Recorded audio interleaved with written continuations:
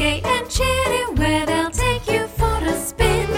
So come on, forget your trouble, keep your eyes on the skies above. You can always have a double at the Female Pilot Club. Hello and welcome to the Female Pilot Club podcast. If you don't know us, we're a plucky band of lumpy jumpers helping female-written sitcom scripts take off and fly against the almost insurmountable odds presented by the TV commissioning system. And if you do know us, we were nowhere near that hotel room, right? And that CCTV is very grainy, in my opinion. What are you on about? We've done a lot of these now, Emily. It's like, try new things. I'm Wing Commander Kay Stonham. Co-piloting today is actor and proud mum, Emily Chase. So, the scaly brat. Hitting all the development targets, is he? Large poos? Of course he is, and I wasn't implying anything else, Emily. We wouldn't expect anything different, no matter what other people are saying. So let's move on quick so we can introduce our brilliant guest, Zara Janjua. Woo! Hello. Hello. It's lovely to meet you. Lovely to meet you in real life. I know. It's only ever been through a screen, hasn't it? We've had an online relationship hitherto. For a long time. I mean, that makes it sound very exciting. Like a dating app. Yeah. You're completely different in real life because you're about 3 inches tall on screen and you're like a full-size human being. It's that Father Ted, little big, little big. Shoop, shoop, shooby-doo-wah. Zara is a successful multi-TV professional. She is a journalist, presenter, producer, director, filmmaker, writer, comedian, actor, and course facilitator and event host. She won a runner-up prize for the David Nobbs Comedy Writing Award in 2021. She was shortlisted for the Funny Women Comedy Writing Award and was a finalist in the Comedy Short category in 2021. Oh, and if that wasn't enough, Zara recently won a spot in the BBC Children's Writers' Room and was part of the Female Pilot Club mentorship scheme in 2021. I could go on, but I'd be here forever as her talents are endless, and it would be much more interesting to speak to Zara herself. Zara, I'm exhausted just listening to all that. How the hell do you do it? You guys are great for PR. I'll just play that out forevermore. My God. And I've got to say, follow you on LinkedIn and you were up Kilimanjaro. Oh, yeah. Is there anything you don't do? Anything. I'm trying to live a full life as much as I can. You're living a lot of people's full lives and they want it back. I love that you've mentioned LinkedIn because I feel like that is the platform I am strong. My LinkedIn game is strong. It is strong. Yeah. I'm like, every day I'm like, bloody hell, what's she doing now? I feel a lot more excited about LinkedIn notifications than I do about Tinder ones. So I think that says a lot. Certainly does. So, Zara, let's finish up our naffy chow and head for the greenhouse. Chin chin pip pip, last one in the cockpit is a jelly tot. So we at Female Pilot Club know all about your script, AI Mum, but people on the home front, channel surfing looking for lady jokes, don't. So can you do for them what we call a parachute pitch of your show? So the scenario is the plane is going up in flames. There's only one parachute, which you're wearing. But as you leave the plane, the commissioning editor of BBC Scotland jumps out and grabs onto your legs. Obviously, this is a BBC Scotland commissioner, so he or she will be eating a Scotch pie and trying to hold down his or her kilt. I can't believe I read this. So you'll have to hurry if you're going to pitch your show before he or she crashes to the ground. I mean, Kay, have you ever been to Scotland? We don't just eat pies and wear kilts. I'm sorry, I'm wasting time, aren't I? It's AI mum or E-mum, so you can't live with her and can't live without her. That's the premise of it. So a PhD student, Safia Khan, is grieving the loss of her mother, the death of her mum, who was an eccentric, racy, jovial Pakistani ma, until she brought her back to life. So she found a way to bring her back to life. She loved her mum. She also really relied on her, and it was verging on codependence. And she couldn't tap into her mum's wisdom anymore. So she decided to bring an AI version of her mum back to life. And she now appears as a hologram telling her what to do. So it's that kind of, can't live with her, can't live without her. But also, it's actually a comedy about love and relationships and the things that you need versus the things that you actually need. And he's landed on his sporran. So face first or something else first. Oh, God. Anyway. We would definitely commission that. And in fact, we did when you took part in our mentorship scheme during the pandemic. Can you tell us what you got from that and if it's made any lasting impressions? So I got so much from it. I was teamed up with Amy Schindler, and her and I were having meetings every few weeks, and we were working on the script, which was, it just changed shape. It changed shape because of her and because of her input. And I honestly felt like I had been connected with the perfect person for this script. She was just, she made me think about things in it in a very, very different way to how I had approached them, and actually made me think much deeper about the emotional stuff that was really going on. And that's, I think, what's made the biggest impact, was learning that for comedy, I was brought up on a lot of kind of slapstick and a lot of American comedy. And actually, a lot of the time when I work, I just think of like, what's funny? It's how my brain works. It's how my brain is wired. And that's where kind of all the magic happens. And I kind of run wild and come up with all this crazy stuff, and then have to, pull it back and say, yeah, there's some good stuff here, but actually let's get to the emotion of it. And so now it's kind of following that emotional journey, and not just having, comedy moments there for the sake of having comedy moments, but helping them to really come from the emotion and the character and what they're going through and what they're feeling. So that's been invaluable. I've taken that into every project really I've worked on since.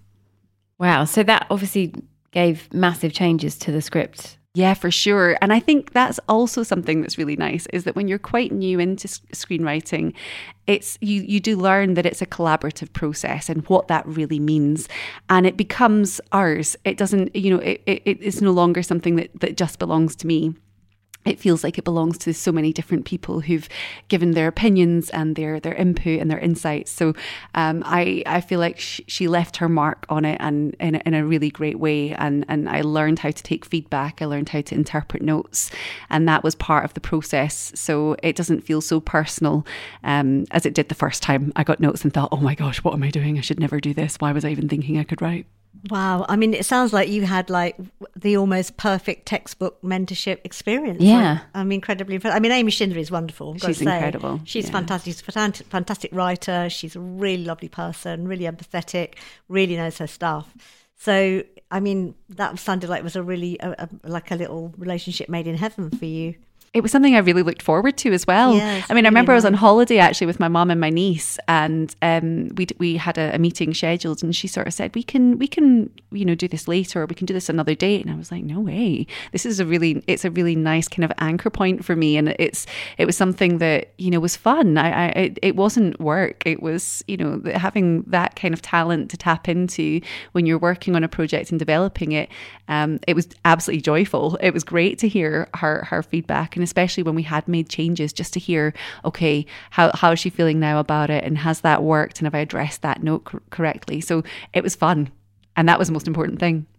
So we really loved your script, AI Mum. We've got to say the leading character's mum is fantastic, and she gets transformed into an all-powerful AI monster, doesn't she? Which is hilarious. So absolutely loved it, and it's very funny. And I think that many people might relate to it, because it's like it's your fantasy monster mum, isn't it? Especially if you've got a mum who's a bit overbearing or you're a bit too close to.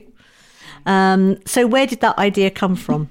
Honestly, I am very scared of losing my mum. I have such a close relationship with her, and she's my absolute best friend. I speak to her for an hour every single day, and I cannot imagine my life without her. And I kind of began feeling like, oh my gosh, this is something that, I will have to deal with and cope with at some point in my life. And a very good friend of mine lost her mum, and it was very quick.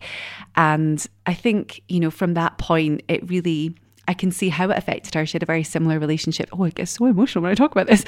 But it was she has a very close relationship with her mum too. And I started thinking, I mean, it's like all ideas. Comedy is my coping mechanism for everything, and I use it at the most inappropriate times, and it just helps me deal with it. So it started with that question of how on earth would I cope if I lost my mum, and out of that, I don't know why, I had been doing a conference called Cognition X, and it's where, I mean, we've been tapping into kind of AI minds around the world for this global conference. I mean, John Kerry was speaking at it, and all these incredible people who are around the world had some opinion on AI or some background in AI. And it happens at the same time. And, it was just this kind of lovely moment where, I started thinking about it. It was just, serendipitous almost that came about. And I did wonder how I would cope if I did have, if I was able to bring my mum back, and, how would that relationship play out? And, ultimately it is to the detriment of your life. You think, you're struggling to move on when someone dies because you're processing that grief. But ultimately, by bringing someone back, a different version, you're still not moving on, and you're still not processing that grief. But I mean, it is a comedy.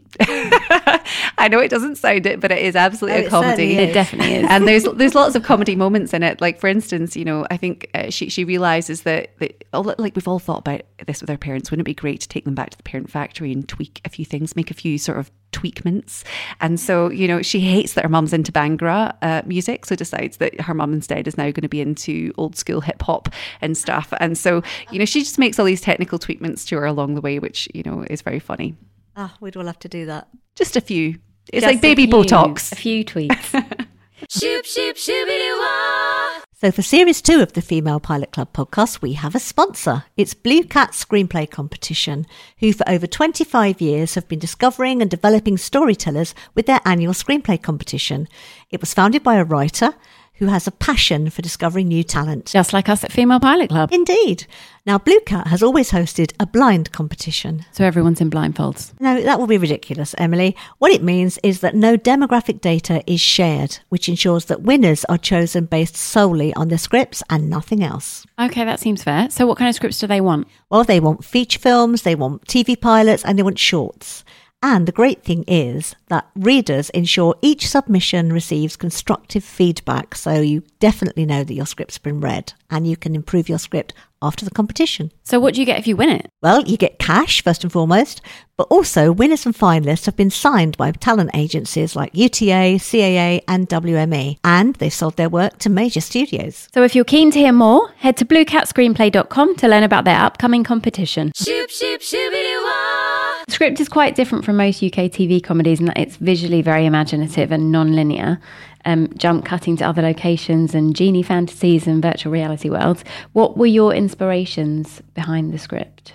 There's been so many of them. I mean, I grew up on cartoons, and I loved with cartoons that you can do that quite quickly and, quite easily. And, I also love this sort of heightened reality and, just a real sense of another world. Mm-hmm. I love that surprising element that often comes with American sitcoms, like the writing of Tina Fey. I grew up on short stories, and I grew up on, Tales of the Unexpected. I love Charlie Brooker. I love Inside Number 9, and has this kind of dark humor elements, to yeah. it, and there were dark elements to it, but it was still, I would say it was very heightened comedy. I wrote my first screenplay when I moved to London, and I had never even read a screenplay before, and I do think there's a real strength in not having a clue what you're doing for most of the time, because often we put barriers in our place and we say, I'll need to learn this, or I need to go and do a course, or actually, just doing it.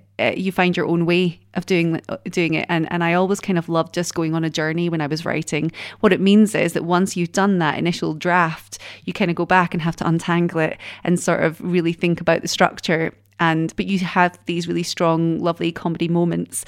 I was going to ask about your writing process. So in terms of that, there's not necessarily a fixed process then for you, is there? No, I kind of have to, I'm really excitable at the start of something when I get an idea. And if I get sort of 6 months to do something, I will still spend the same amount of time on it, which will be probably a week at the start and a week at the end. And there'll be 2 really frantic weeks. The homework model. Yeah.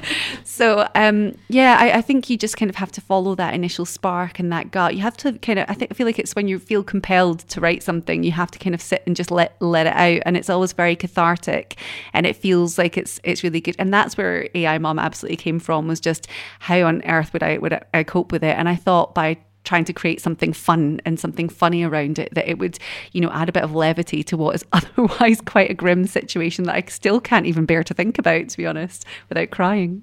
I mean, it was a really, really fun script. And in the end, we couldn't read it because we couldn't give it a reading, should I say, because, well, A, it was the pandemic.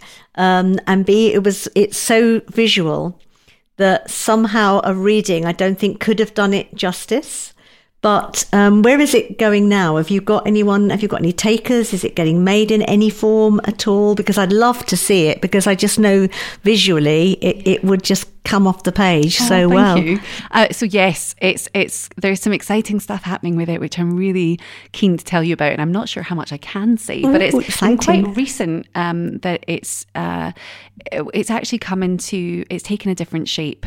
And so when it was initially pitched, it was a podcast pilot, and I think we've had to kind of, when you're going through commissioning phases, it's very much, where's the budgets and where are we aligned on that, and how can we reset this so that we have a certain number of characters. And so we have a new script, which is very much a similar story, but it's eMum, which is now the new inception of it, and eMum is an instance where Safia's mum is already dead to begin with. It's like the Marley brothers; they were already dead from the start. So she brings her mum back, and it's really more about her emotional journey and.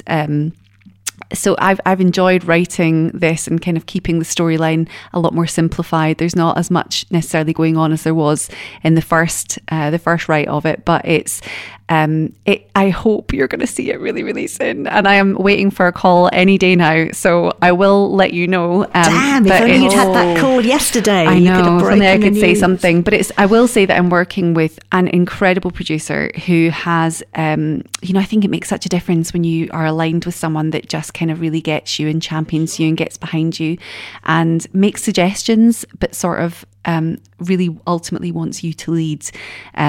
I now feel that it belongs to so many people, and in so many ways where so many people are invested in it, and so many people have put their time into it, that I really want it to be made now, not just for me, but for everyone who's had some emotional investment or time investment in it so far. Totally. Well, we're rooting for it. And, there is some competition on really now, isn't there, to get the first female pilot club chosen and developed script. 100%. On there somewhere. Is there a prize? I'm going to say yes, but literally we haven't thought of that. But I'm going to have to say yes. We can't reveal that. We can't reveal it. That's what I should have said. Yeah. We can't reveal it. Just like you can't reveal where it is. Yeah. We can't reveal where we are at the prize. But, there's a lot of those scripts that are edging up. So... The race is on. The race is on. Listen, it's all about the sisterhood. Whoever makes it, and I'm delighted for them. How right you are. But I'm so interested to hear that the script is like, I'm going to say like pared down a bit from what you say. I made it a little bit simpler because although I loved all those kind of mad leaps that you had, it did make it it's quite dense, isn't it? And would have been quite difficult to film, I think. But it did have in that form, and it probably still has, some incredible comic juxtapositions, which I really, really enjoyed. Like the avatars suddenly, when they had to go into the VR world and talk as their avatars. That was hilarious for me. And like the evil Schmidt pausing in his evil schemes to add something to his diversity and inclusion strategy, which really made me laugh. And I thought, there's someone who's worked in diversity and inclusion there. Yeah, you're not wrong. I actually, oddly, I'm on the Ethnicity Advisory Council for NatWest, and I got into working in ED&I a while ago, but that was more, I think that's an observation from just working in offices and things these days, or even just human nature. And very interestingly, and I'm so name dropping at the moment, but I was interviewing Mohsin Hamid. He wrote The Reluctant Fundamentalist, and we were talking a lot about identity, and he threw in some really interesting observations. And I think that we are like this. We're so complex as human beings. We like to think that we're just one thing, or we can just be one thing, and you're either good or you're bad. And we kind of think in a very binary way about everything. Something's right or something's wrong, something's good, something's bad. And, it's just not the way the world works. You can have, an evil mastermind who is, of course, really aligned with his ED&I strategy. I was glad to see it. I think it's getting out there, the ED strategy. It's getting out there even to evil geniuses. It's amazing. Well, it's contrast, and I think I've seen a lot of contrast in my own life and contradiction. And I was split between my mother's Glaswegian. She's a little red hair Glaswegian, and my dad's from Pakistan, and the cultures were so distinctively different growing up, and I felt very torn between them, that actually I notice it a lot in life, and I'm kind of drawn to that contrast. And I just think that I love writing it because it still seems to surprise people, even though we do it every day in every way, and we're such hypocrites all the time, and it's perfectly normal. But for some reason, we also love to criticize people for it, and it's very easy to criticize people for it. Well, that kind of answers my question, because I was going to say, obviously you enjoy big comic juxtapositions, and where do they come from? So you've just told me that really it's come right from the very heart of your family, really, that you saw those contrasts and you found them interesting and intriguing and rich, which they really are.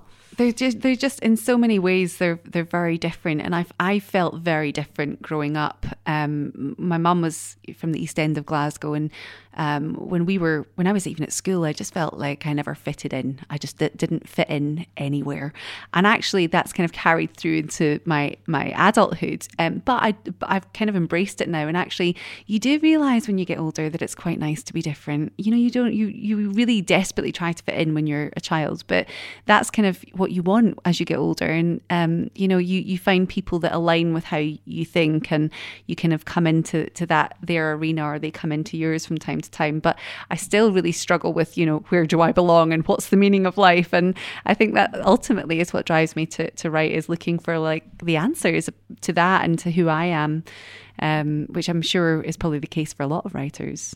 I think it's a classic comedy writer position, isn't it? Like outsider, slightly bitter outsider quite often, or slightly, you know, discombobulated outsider, because it gives you that kind of sideways look on the world that you can then make fun of, doesn't it, really? Yeah, and any stories with, you know, about someone struggling to fit in or struggling with their identity or anything is always going to be relatable, you know, to a lot of people. Totally.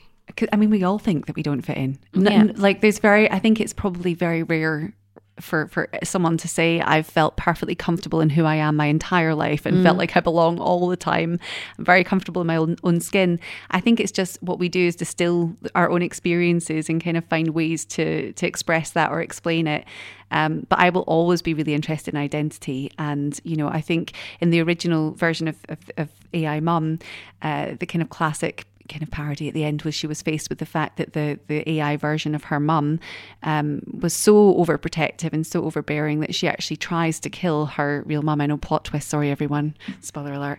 But it's that kind of, you know, even that difference in identity and kind of how do you come to terms with which one do you love more, the AI version, or like we all have different versions of ourselves and we present them at different times in different ways, and I think there's definitely a part of kind of explaining that within the script as well. In our industry as well, like you were talking about feeling more comfortable being different as you grew up and got older, it's quite a positive thing to stand out, isn't it?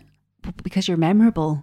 It makes you different, and finding that way of standing out does make you, it does make you a lot more memorable. I even used to hate my name because I would think, you know, I'd have to explain it to people, and I'd have to spell it for them. And, you know, it was just, I really hated that. I wished I was just, you know, Gemma Smith.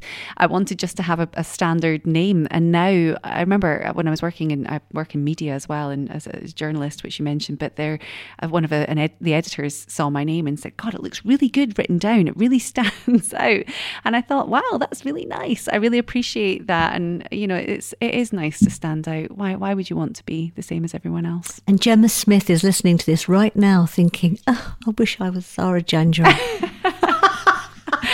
So you touched briefly earlier, or I did, in your endless biog about the other things that you do aside from script writing. So there's some things that you do within comedy, other things aside from writing, but also outside of comedy. Very confusing, isn't it? A little. Could you tell us a bit more about them? Absolutely. So actually, I've been doing a life audit recently and kind of looking at, I know, well, did you ever read Matthew McConaughey's Greenlights book? And he kind of went out to the desert and tried to establish why he was where he was in his life and what had led to his success. And he identified these green light moments. So the moments everything go really well, and then red light moments where everything doesn't. And you think that's a bad thing, but actually those were the moments that you had most growth. And I realized that sort of 60 to 80% of my income at the moment is from comedy in some form, but I do think that probably it impacts everything I do. I think that having bringing levity into your work in any capacity makes you more employable, it makes you better in teams, it makes people around you more productive. I think I probably earn more as a result of being quite humorous person or a funny person from time to time. Yeah, a comedy. I'm obviously, writing a comedy, and that's something I really want to continue and to grow. I'm writing an episode of a new CBBC show just now, which is great. And I've written a couple of other episodes for other programs which are coming out next year. And so the comedy writing is going really well. I also this year had my first, I love growing a new strand as a multi-hyphen. I feel like it's my mission every year is to be like, what new job can I do this year? And this year it was as a creative. So I was brought into, and it's so weird how things come about, but the New York Times brought me in to report at COP26 last year. And somebody was looking for a creative to come and work on a new film. And it's by a platform called Waterbear. And Waterbear, sort of like the Netflix of nature. It was founded by my octopus teacher producer. And they sort of wanted to bring in someone to write this comedy film that they wanted to do. But it was about sustainability. And it was just a really odd mix. They're based out in Amsterdam. And so I had got this email from them. And they said, we're looking to kind of bring in a creative to work on the overall creative of this new film. Can we have a chat? And that led to me being the creative on that project. And I've never been a creative before. And I feel like it's like the most flouncy, like it's the best title I've ever had. I'm not even sure what it means. What does it mean in the context of a film? Are you writing like a fiction script, or is it a documentary? Or it's unscripted. Right. But so it's sort of, it's like a documentary, I guess, but it's more, we had, it's so hard to explain what it is without actually saying, but there are real format points within it. So, they want to visit certain places that work within the circular economy, and I have to come up with really fun games and silly games for the presenter to try and guess where we're going. So it was beyond fun trying to do that and coming up with the ideas for it all. But it's just basically being like an ideas bot. That's why brilliant. don't we do this, and making that happen. So that was a lot of fun. But I'm doing everything from news to, daytime to comedy to cooking to travel to, and I love that mix. Because we've asked other people, where would you see yourselves in the future? And where would you want to be in your career? But yours is more, how many more careers can I find, rather than where can I reach in one? Well, I felt like I've only sort of just distilled what it is that actually drives me and what it is that I really, really want. And it's experiences. I really, really love the fact that I can do something new. I can visit a new country. I can achieve a new milestone. I can do something that I didn't think was possible. Because, I think in life, sometimes we're challenged when things happen to us that, can really take away our confidence or, our belief in our abilities. And the more I found that I achieve a goal that I have, the more belief I have in myself that actually I could do anything I want to do. And it's a really nice feeling. It's always going to be experiences, and new experiences can be anything. Like I recently I've just come back from Norway. I was presenting a travel series out there. I've never been to Norway. I've never been on a cruise ship. And I was like, this is so exciting. I would say when I was out there, they did find out that I did all this other stuff, and they're going to bring me back to do, a bit of a comedy crash course and things with the teams as well, which I think is, amazing. I think it's a really positive approach, actually, Zara, because when I think about a lot of the writers that we speak to and a lot of the writers that we know, and because they're very, very focused on one thing, and obviously in writing you get a lot of rejection, then that can actually be really kind of, soul destroying and bad for your psyche.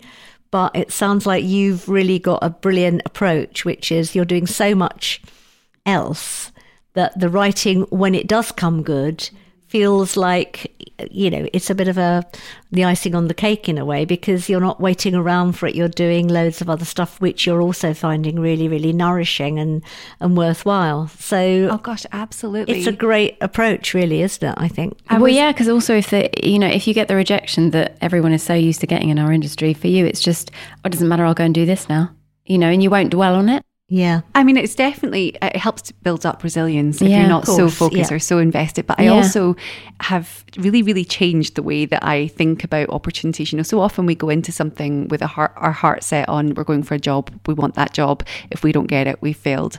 I want to pitch this. If I get this in, then great. And if I don't, I've failed. It's that binary thing. We think, something's good or something's bad. And I loved I don't know if you watched the Friends reunion last year, the story that came out about David Schwimmer, the character Ross, how they created that role for him. And he had been along to an interview or an audition years and years before that show was created, and they didn't give him the role. And he would have left that thinking, I failed. And he didn't know that he made such a great impression on them, but he just wasn't right for that one, that he stayed in their minds. And actually, when they were creating Friends, that role was created for him. And that was the role of a lifetime for him. So I just think you can't discount, what's coming up further down the line. I'm not a big believer in fate. I just think that sometimes you need to put positive energy into things and not feel like it's not worked just because you maybe haven't got the outcome that you want. It probably helps if you're like super multi-talented, like you clearly are. Yeah. To be fair. Well, it takes one to know one, clearly. Thank you. So I know that one of the things you're doing at the moment is you're in a writer's room, or you've been in a writer's room, haven't you, for a kids show? Yes. Yep. I think a lot of the people who listen to this podcast would love to be doing that. Do you want to tell us a little bit about that? And also, how was it as a woman? Probably was, thinking about it, quite an even split, was it? But often writers' rooms aren't. So how did you get on being a woman in a writer's room? I mean, I've been in a few writers' rooms now that I've been very fortunate to see quite a mix. It's changing, isn't it? And it's been incredible. In fact, there was one in particular I was in where, I took a moment because I hadn't realised just the diversity that was going to be in the room. There was a range, a complete mix of people, and I've learned so much from them in that process. This is the thing in ED&I, is that we do learn that companies are at least 36% more successful, in their bottom line, if they have a more diverse mix within their employees. And, we all came at it from a different approach. We all had different life experiences we brought into the characters. We all had different ideas. Some of them were absolutely bonkers. Some of them were, incredibly funny. Some of them were really, they were just completely embedded in something that they had experienced. I went through this, and they shared stuff with me that I wasn't aware of. I think I'm really grateful that this is the time I'm coming in to comedy. And I also think that, I'm very grateful to all the women before me who've paved the way, who've made it possible for me to actually sit in a writer's room and look around and think, I can see myself in other people. I can see representation across the board, and that's been really lovely. So I do think, I'm quite fortunate in that sense. But it's been, it's a learning experience when you join, because you do need to really think about how you're contributing as well, and kind of bring yourself to it. I know they say bring your whole self, but just let go, enjoy it, and have fun with it. I think that's, especially with a comedy writer's room, you really want to just make sure you're having fun, because if you're not, let someone else reel you all in, but just go, let the ideas flow. It was the most fun. I had a whole week in a writer's room, and it was the most fun I've ever had. I mean, that's really good to hear, isn't it? I mean, not that writers' rooms aren't always fun. Whenever I've been in a writer's room, it was really great fun, but it hasn't always been a diverse space. And so it's so great. I mean, we've had Georgia Pritchett, haven't we, on our podcast? I don't know if you heard that one, where she talked about always being the only woman in the writer's room for 25 years of her career. And I would have had a similar experience, I think. So just to know that you had things that experience, are changing, and it's different and really welcoming, and everyone's seeing the benefits of that. It's just brilliant news, isn't it, really? So we were just talking there a bit about diversity. I just wanted to touch on that a bit more in terms of the work that you're doing or have done around equity and diversity training. Could you tell us a bit more about that? Yeah, I mean, it came from, I was doing a podcast with the Royal Bank about women in business, and was connected with the CEO Alison Rose, and was doing a lot of work with the teams, and they wanted to create this council, this ethnicity advisory council, to bring in external members to kind of help hold the bank to account for, how their promises to stakeholders. And I honestly hadn't a clue what I was doing. I was like, great opportunity. And, they say that you should usually aim to be the dumbest person in the room, because if you're the dumbest person in the room, then you're always learning something. And that's such a great mission to have, I think, in life. But I definitely felt like the dumbest person in the room on the first day. And it was just, I also was kind of doing a bit of non-exec training at the time to try and kind of establish how I was going to make some sort of useful or meaningful impact in these meetings, and that I wasn't just coming along and looking at everyone doe-eyed and sort of thinking, wow, they're amazing and I love what they're saying, and actually being able to contribute something myself. And I did feel like I was just agreeing and nodding, thinking, wow, that's amazing. And so it started really by, learning from my peers and learning from the teams there. But it's something that's affected me a lot in my life, and especially working in television where, there are twice as many people. It's quite elitist, I think. There's twice as many people working in television who come from privately educated backgrounds. And when I moved to London, I was, producing a number of daytime shows on ITV, and I could see that, there was a real lack of diversity in newsrooms and across the board. And, it's so damaging when you cannot see somebody who looks like you, when you don't see someone who sounds or hear someone that sounds like you. There's so much negativity in it for anyone who's looking at breaking into an industry or anyone who wants to progress. And I think, I was brought up Muslim and my dad's Pakistani, and I think probably people say I look a bit more Spanish, which I get away with sometimes. But I'm not. I came from a very different culture, and that kind of not fitting in is something I've dealt with quite a lot in life, and it bred to a lot of imposter syndrome, which I did not know about and did not know what on earth imposter syndrome was. But I started recognizing that, it's that kind of overachieving.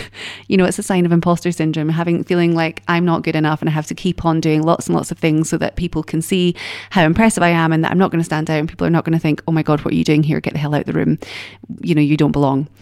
And I started recognizing it and really kind of digging into what that was. And there's just so much of that ingrained within ED&I, and thank goodness we're finally investing in it. A lot of companies now have appointed someone head of ED&I. I think they're really lacking still insufficient funding for it. Quite often people who are running ED&I within large corporations, they are also still doing a day job. They're also still doing whatever other job they're doing within or working in another capacity. So there's not the same investment being made as there should. Within FTSE 100 companies, or even the top 4, we really want to see some investment being made. So I find it fascinating when I'm in this room and we're really looking at how is this affecting people, because I know how it's affected me, and now I'm in a room with people who are actually working with these companies. So Diversio, for example, who actually work with companies to show them, how they can gather data that they need about their workforce. And it's just such a complex issue because every different workplace has a different mix of internal and external stakeholders. So, it's very difficult to say one size fits all when it comes to ED&I. But I just get really passionate when I talk about it because I feel like it's something that you need to figure out for yourself. And I've been figuring out for myself, even with what I do when I'm crewing up for shoots. I noticed I had a BBC commission about a year and a half ago, and I had to do it really, really quickly. And I just went through my phone book and went, there's my DOP, there's my soundie, that's, I made my list. And then I looked at my list and I went, they're all white men.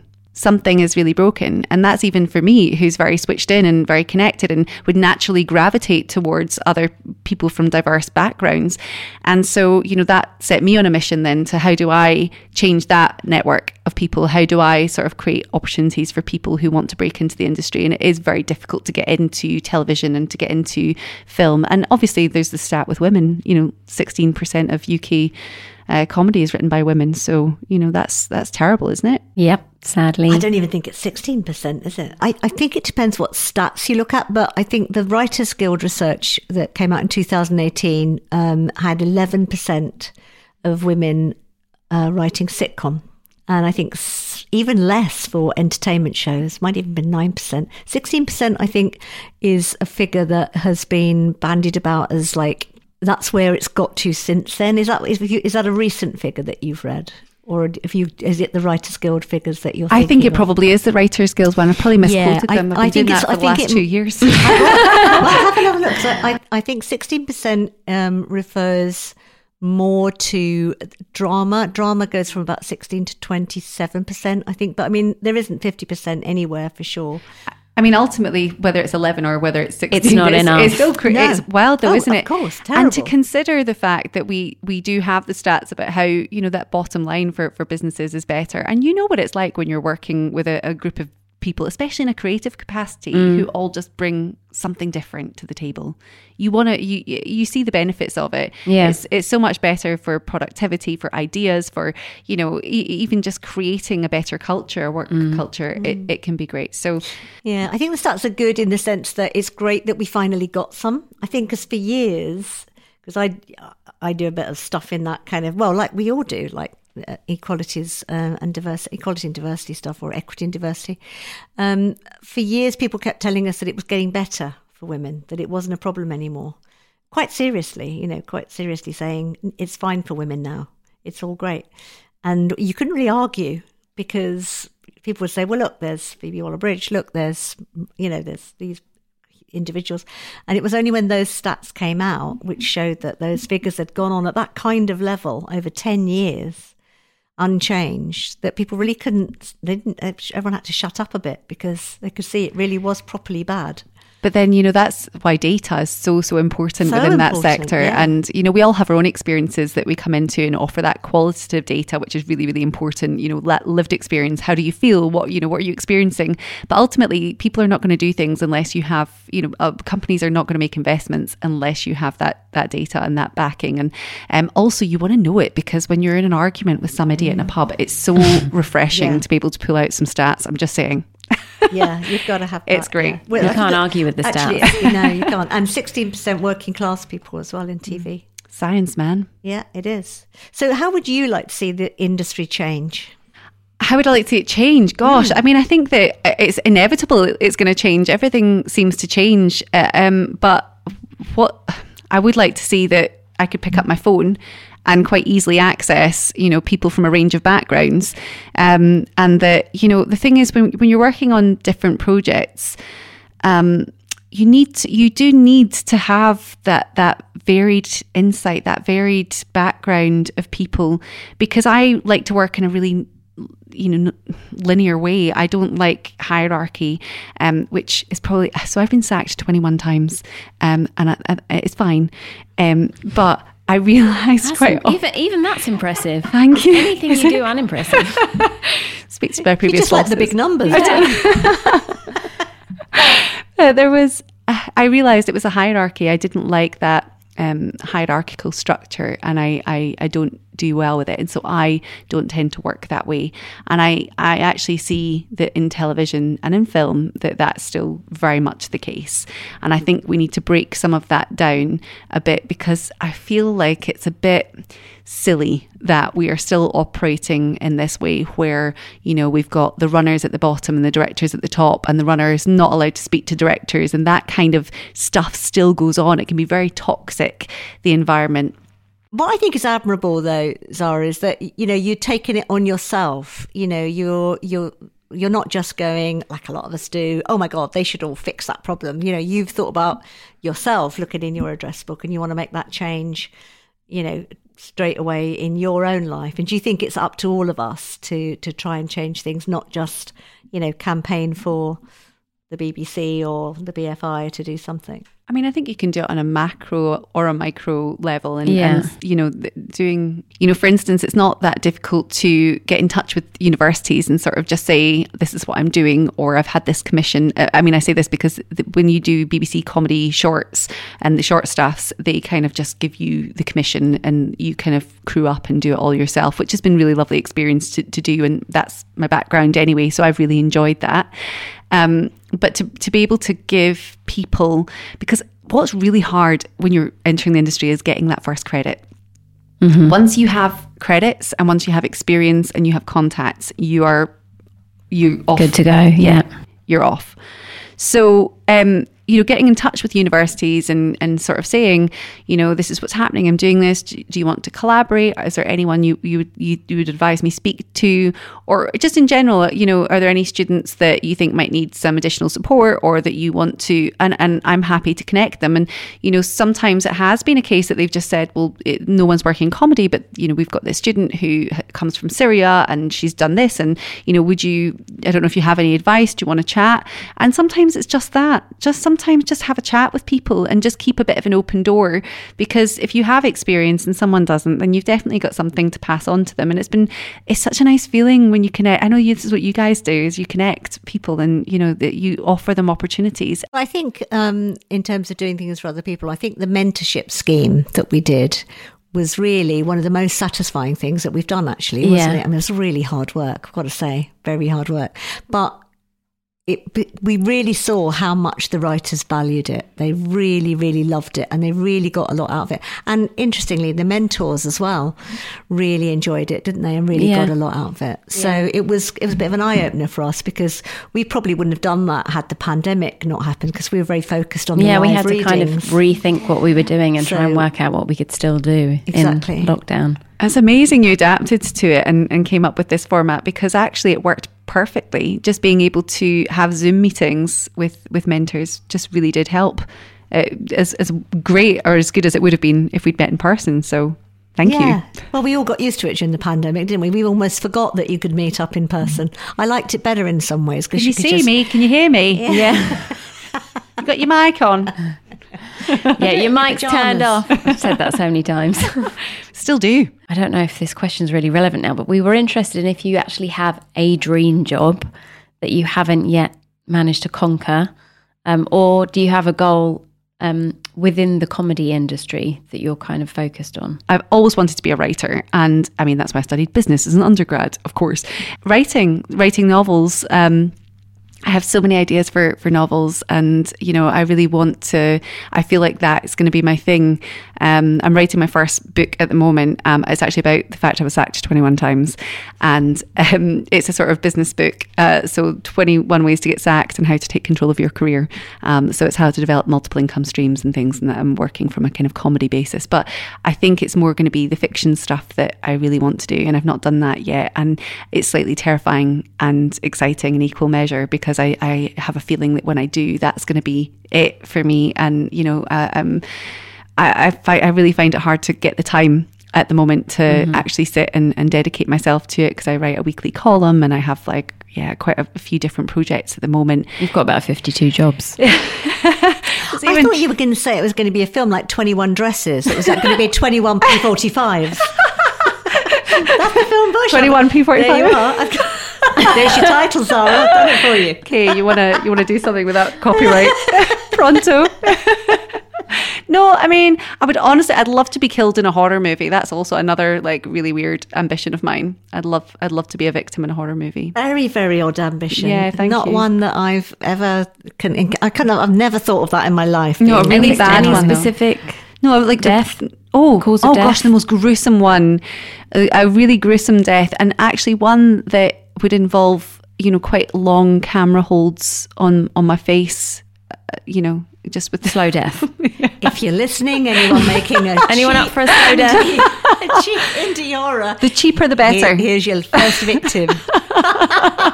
We'll do a phone number later.